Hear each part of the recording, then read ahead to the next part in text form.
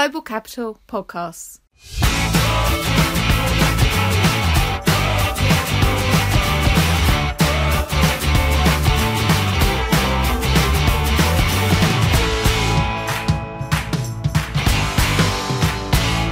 Hello and welcome to the Global Capital Podcast. I'm Ralph Sinclair and I'm the Frequent Issuers Managing Editor. And I'm Mike Turner, Corporate Bonds Editor. Now, each week we walk you through some of the most interesting stories in the capital markets, and don't forget that everything we discuss on the show you can read about in more detail at globalcapital.com. And this week we've achieved a new milestone, Mike. For the first time, we've made it into the top 10 business news podcasts in the UK on Apple. Hey, fantastic. Yeah. And I can't help but notice that that's coincided with your increased presence on the show. That's it. I bring my fans with me everywhere I go. Well, I can see where we get our downloads from, and I'll be checking later to see where those extra UK listeners are from, and perhaps they're from your adopted Newcastle homeland. I understand you're a pretty big deal up there. Yeah, that's right. That's definitely true. Excellent. Well, YI or whatever it is, people say. Yeah. Now, coming up later, regular listeners will know that we've tracked the woes of the European IPO market for the last couple of years. Well, finally, it looks like there's some good news, perhaps. And our equities editor, Aidan Gregory, will be joining us to tell us about what that is. But first, we've got a bad news story, and that's from you, Mike, and our corporate loans reporter, Anna Fati. And you've written this week about the increasing perils of the property sector in the capital markets. Give us a brief overview of the sort of troubles they've been having, because they were on an absolute debt binge a couple of years ago. So what's changed? Yeah, they were, and it's really come home to roost. So the real estate sector is just in an absolute shambles and is in real trouble. And it has been for a while, but there are certain developments that we can get into that sort of show that it's a sort of dynamic and moving target for a lot of these companies. Basically, the problem is that they were some of the highest debt users in 2021 in the good old days, and now debt is way more expensive than rents in many cases. And at the same time, you've got lots of people working from home and companies downsizing and people not using real estate in the way that they have done for generations, really. And this has just caused a huge problem that is having big knock-ons and is making real estate companies need to look to new sources to try and find financing. Okay, now you've focused your story this week on a bit of financing for Canary Wharf Group, which is the company that owns a bunch of offices in London's Docklands. Many of our listeners will, of course, work there, not the ones in Newcastle, obviously. What have they done, and how's that sort of emblematic of what's going on? So Canary Wharf Group raised 400 million sterling from its owners through a 300 million quid equity injection and a 100 million pounds revolving credit facility. And that's from Qatar Investment Authority and the asset manager Brookfield. And just up top, it's important to say that a Canary Wharf spokesperson was very clear that this was done as a show of confidence by Canary Wharf Group's owners and not because Canary Wharf Group couldn't access bank lending or other borrowing options. But nonetheless, it's indicative of the kind of ways that real estate companies, particularly office owners, have got to look to types of financing which maybe they wouldn't have needed in the past. Certainly wouldn't have needed during quantitative easing when money was very cheap. And it comes at a challenging time for Canary Wharf because they've lost some really, really major customers. Clifford Chance, the Magic Circle law firm, is moving out of Canary Wharf, moving back to the city. HSBC has said that it's moving to the city, and HSBC office in Canary Wharf is one of the sort of totemic offices of the skyline there. So that's a really major deal. And then, of course, Credit Suisse will almost certainly not be renewing their lease because they've gone bankrupt. So, these are big blows.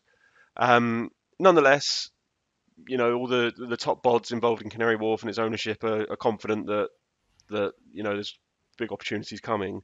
But if you take that microcosm of Canary Wharf and then play that out across the entire real estate sector, there's real trouble brewing. Well, let's do that. I mean, S&P, I think you said in your story, has put 30% of the 65 real estate companies that it rates on negative outlook. During the years of quantitative easing, when money was cheap, that portion was only 5% to 10%. So that really does sort of show how bad the outlook is for the sector. So what are they doing about it? Well, there are sort of different approaches. There is the approach that some have taken all through this year of just sort of getting your head down and hoping things get better, and then reaccessing the debt markets again. We've had very little issuance from the real estate sector in the high grade bond market, with only 3 companies rated below A minus coming.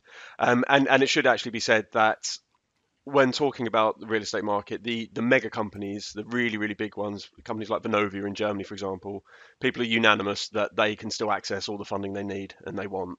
It's the smaller companies that are really feeling the pain here. So there's a lot of sort of alternative funding that's started to circle the real estate sector. Things like private debt from institutional investors or hedge funds, stressed funds, these sorts of yield orientated lenders. Lenders who love a bit more risk, basically. Yeah, a bit more risk and a bit more reward. And it's, in an ideal world, if you're the CFO or a treasurer of one of these companies, you wouldn't necessarily need to deal with these lenders, but it's, you kind of forced your hand. Yeah, yeah. Now, I suppose one thing in the sector's favour is that it owns property. It obviously does that with a lot of debt, but it does own property, and those are big assets that can be sold. So that presumably is another way for these sort of companies to get through this rather horrible patch. It is, but if they were to sell them now, they'd be selling them at a massive discount, which is, a major issue. No one wants to do that. When this will really come to a head, I suspect, is the back end of 2024, going into 2025. A lot of debt is coming due. A lot needs to be refinanced, and if companies haven't got to the stage where they can, access bond markets easily or bank financing easily, or these sort of more alternative financing routes, then they're going to have to sell assets because then they'll need that money, or their company will be, insolvent. So that's when we might start seeing, could start seeing fire sales if things haven't worked themselves out yet. And it's one of those markets as well, because it's so illiquid, that you need sales to happen so that everyone else can see the cost of these assets. So then the price of the next sale. Yeah, the benchmark. Yeah, exactly. So and in stuff like the bond markets, in the liquid bond markets, that happens all the time anyway. So the benchmarks are constantly there for everyone to see. But because these asset sales happen much more rarely, the first one or two to go will really sort of set the tone for everyone else. Yeah. Now, one of the bond syndicate bankers that you spoke to for the story, Mike, said that the sector was squealing, and now we're used to the bond market sort of turning its back on unfavoured sectors.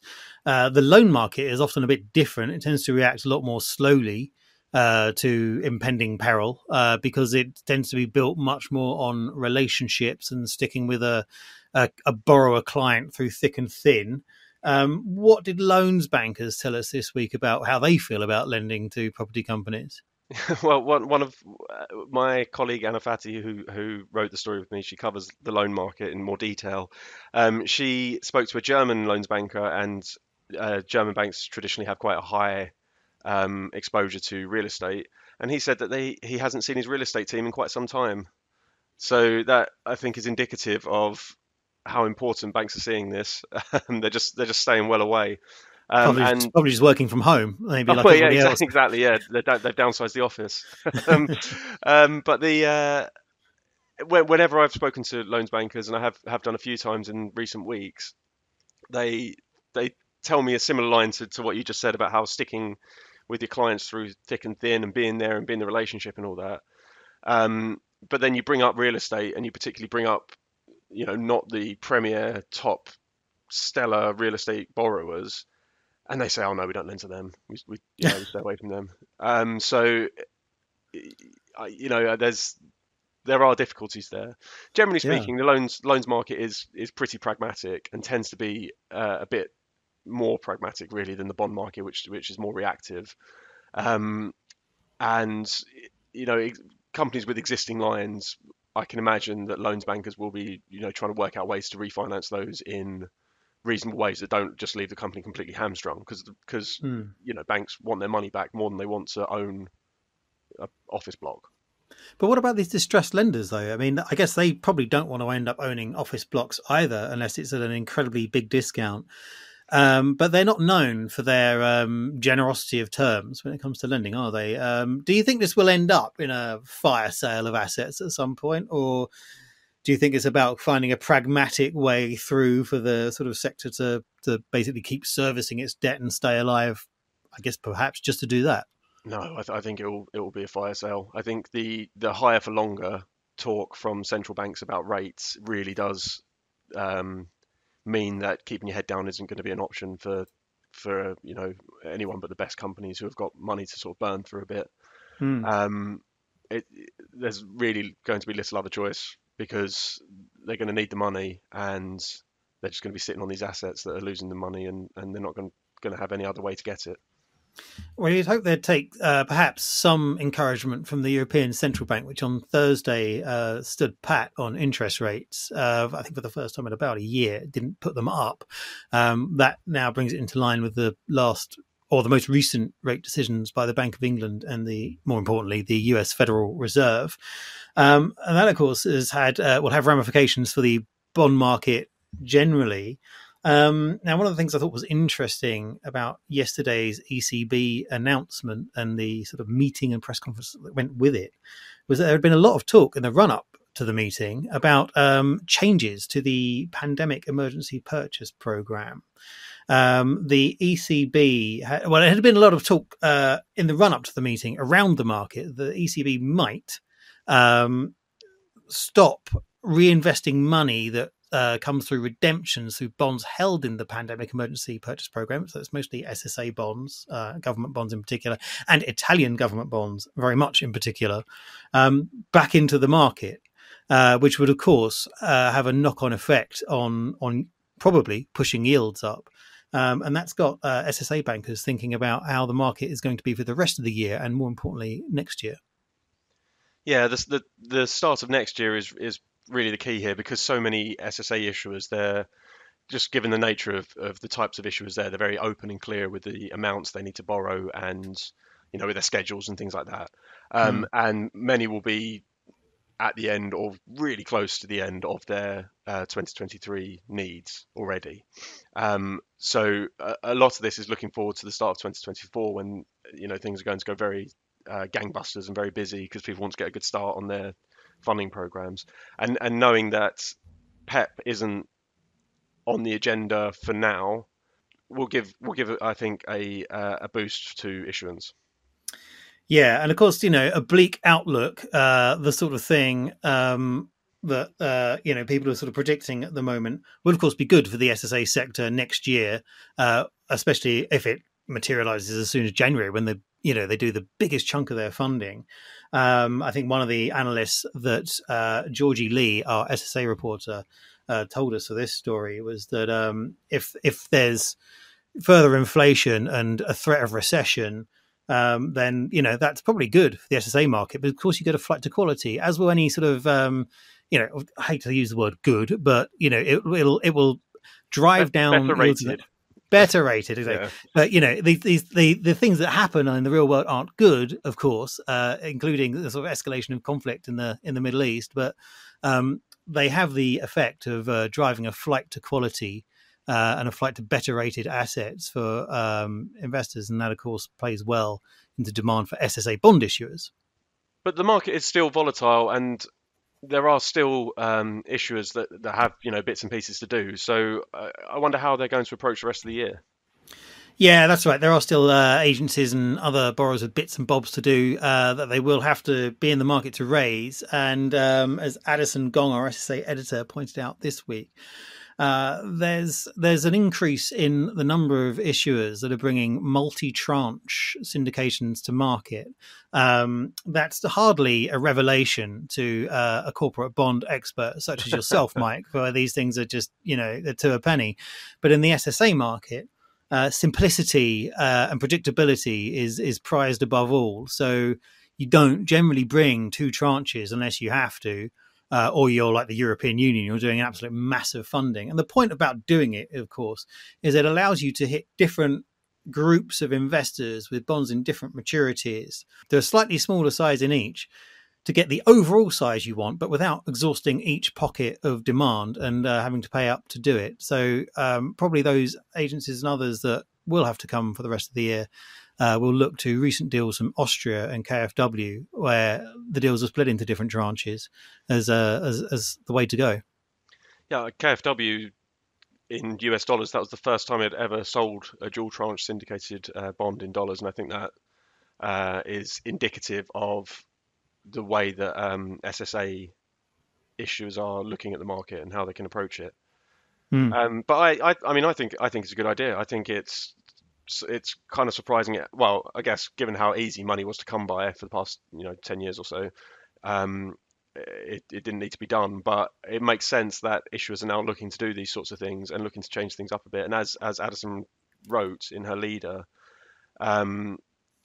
it's sensible issuers that are adapting and making the market work for them. And SSA issuers are nothing if not sensible. To a fault. To a fault, absolutely. Now, we spoke to Aidan Gregory about what might be occurring in the IPO market next year, and it's not nothing for once.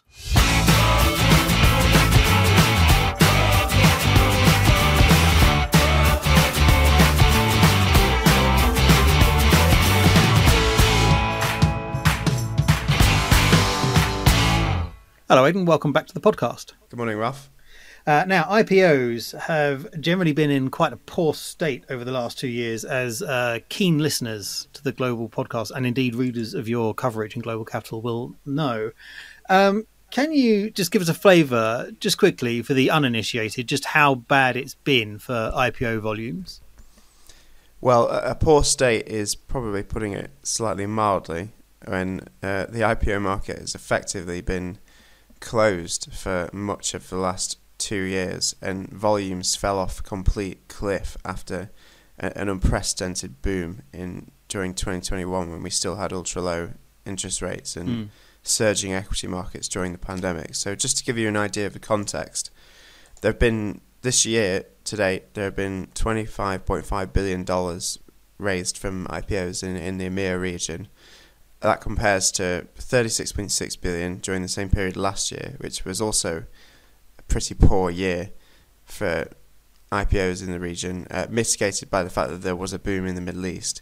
But then if you compare it to 2021, when $105.5 billion was raised during the same period, it gives you an idea of the scale of the downturn that has afflicted the IPO market due to inflation and rising interest rates and obviously the fallout from the war in Ukraine last year. So that's been pretty rough then this year. Is the outlook any better? It isn't much better in the short term, and we've had these impaired exit markets now for such a long period of time that it's almost become the new normal. And at the start of this year, there was hope in the market that inflation was going to be transitory and that central banks would start cutting interest rates, and clearly that never happened, and we're now going to be stuck with higher for longer interest rates, and that has huge consequences for capital markets. Interestingly, M&A volumes have also sunk to kind of the lowest levels in over a decade. So it isn't just IPOs, like the other traditional exit route has also been severely impaired.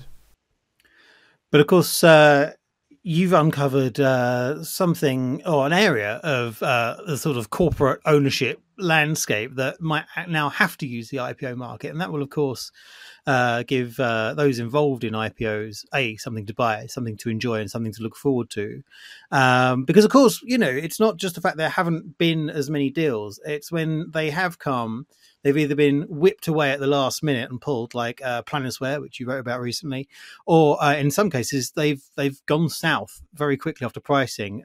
You wrote about cab payments this week. So it's been a pretty torrid time for everybody, isn't it? Yeah, I mean, not only have we had this slowdown in volumes, but the track record of the deals that have actually come to market, of which there have been few, has been very poor. And, you know, sort of Shop Farmer a few weeks ago is kind of the standout deal of the year, really, in terms of its size and quality and how it traded up so much in the aftermarket. But it's very much the exception. Like, for pretty much all of the other deals that are priced, the aftermarket performance has been pretty lackluster. And then obviously we did also have 2 IPOs in Europe pulled earlier this month, so it's a pretty sad reflection of the kind of state that the market's in.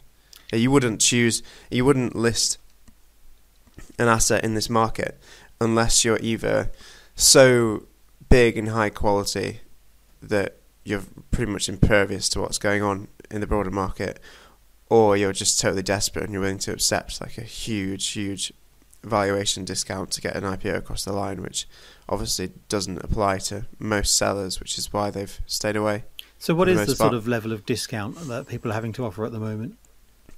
I mean, at the moment, it of course depends on the company, but generally speaking, if you ask many of the sort of senior ECM bankers, the IPO discount in Europe at the moment is somewhere between 20 to 30%, which is pretty punishing. Okay, but you've uncovered, as I sort of mentioned earlier, you've uncovered a possible source of IPOs, sellers that will sort of have to come to market, perhaps. Tell us a bit about what you found out this week. Yeah, so typically the biggest users of the IPO market in a normal year would be financial sponsors, i.e. private equity companies who want to list their portfolio companies that they have owned. Typically, private equity companies, they own their assets on like a 3 to 5 year timeline, and then they will look to exit either through like a stock market listing or, you know, a full sale in the M&A market. And obviously with both of these exit markets severely impaired for the last 2 years, that hasn't been possible. So the result is we've ended up with this quite large backlog of private equity owned IPO candidates which need to list but haven't been able to, and thus far a lot of these private equity groups have been happy to just sit on their hands and wait for market conditions to improve, but unfortunately they haven't really improved. So, you know, so much time has now passed, the market hasn't really gotten that much better, and a lot of these sponsors are under growing pressure to start monetizing and returning cash to their LPs, because if they can't do that, it impairs their ability to raise new funds to go and target new takeovers and new deals, basically. Okay, well, and why would these companies need to come to the IPO market rather than, say, do a private sale of the businesses they own? Well, first of all, some of them, a lot of these businesses are very mature businesses and they're quite large, so therefore a full-on sale either to like a trade/industry buyer or another private equity company is fairly limited, particularly in a market where, you know, you have interest rates running at near 5% in Europe, and, you know, the cost of leverage buyouts at the moment is prohibitively expensive, so it makes selling and buying assets incredibly difficult. So it pretty much only leaves the public equity markets as an exit route. So that's interesting. It's not as if these companies are coming to the IPO market with conditions they're improving. It's more that they're going to have to be price takers, effectively, isn't it? Yes, exactly. They will be. I mean, depending on the asset, of course, but like generally, there is something that's going to have to give soon, and a lot of these businesses are going to end up having to float next year, even if their owners aren't necessarily totally happy with the valuations that are on offer. And it will be different from firm to firm. Like, some firms have other assets that they can sell and they can return cash to their shareholders that way. So, for example, like Blackstone has been selling like billions of dollars of shares in London Stock Exchange Group this year. Obviously, LSEG is already listed, and it's far easier to do that. That they have this extremely liquid, like large cap asset that they can sell billions of shares in to return some cash more easily. But not every sponsor is like Blackstone, and many of them haven't been able to realise the value of their investments and will therefore be in a more difficult position than others. Yeah, sort of an end to the era of wishful thinking, perhaps. I thought it was interesting in your story. One of the private equity sources you spoke to said it's more a case that it's taking 18 to 24 months for people's expectations to change rather than for the conditions in the market to change. Yeah. It's all about expectations, and I think you also have to remember that these private equity companies basically had an enormous party for well over a decade in the era of ultra low interest rates, when money and money was cheap, and the equity markets kept going up, and even when there were kind of breakdowns in equity capital markets, they were relatively short, and the market always managed to pick itself up afterwards. Whereas now, I mean, this is one of the sort of longest slumps in the market that I've written about in my career so far. It's different to before completely. So who do you think some of the candidates might be to bring IPOs? So there are a lot of like mid-market companies. I mean, in terms of the kind of large cap deals, the one company that everyone expects and will be looking out for is a company called Galderma in Switzerland. It used to be the skincare business of Nestlé before Nestlé sold it to a consortium led by EQT, the Swedish private equity group. So that IPO, when it happens on the SIX Swiss Exchange at some point next year, will be, it will be a jumbo IPO, and it will be one of the biggest deals of the year. Do you suspect that if that goes well, it could sort of open the floodgates? Perhaps, but the problem is not every company is like Galderma. Galderma is widely regarded as being a high quality business, and it will be very large and it will be very liquid as a deal, which in such a volatile market backdrop, there's a huge premium placed by investors on liquidity.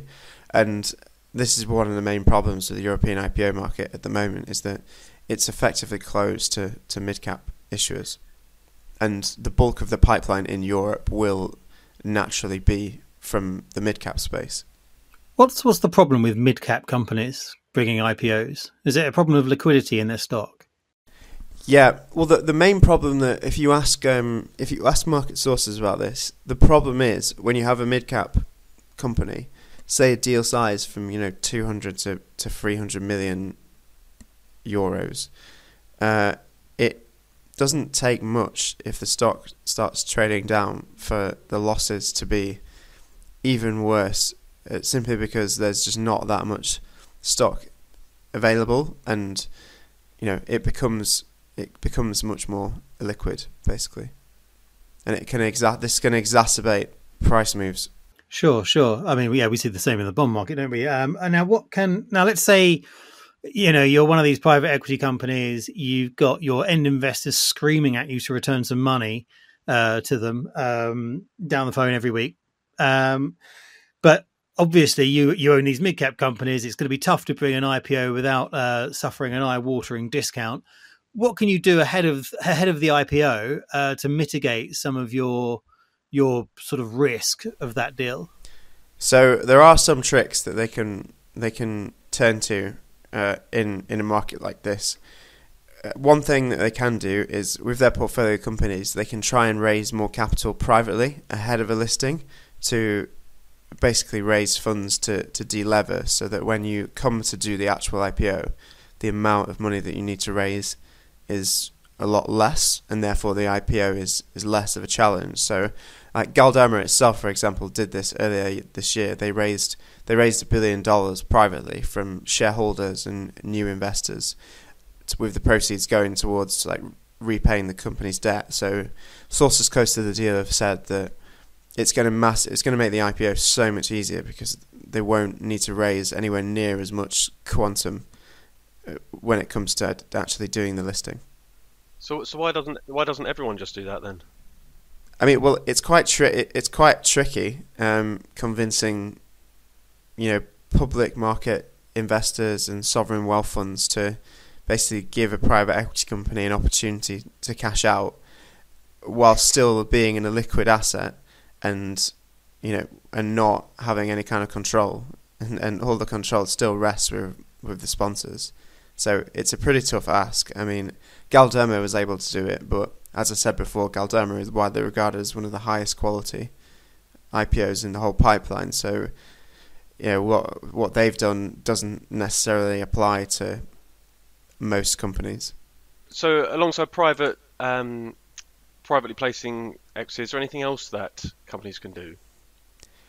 There is, and this is where it starts to get a little bit bizarre for them. But I mean, in private equity, they have things called continuation funds, where they can basically transfer the ownership of these companies to these funds, and they essentially get warehoused on the balance sheet until such a time when an exit is either doable or right for these assets. So there is growing talk in the industry about more and more continuation funds, simply because the amount of time that has lapsed for a lot of portfolio companies, like extending far beyond the typical 3 to 5 year timeline.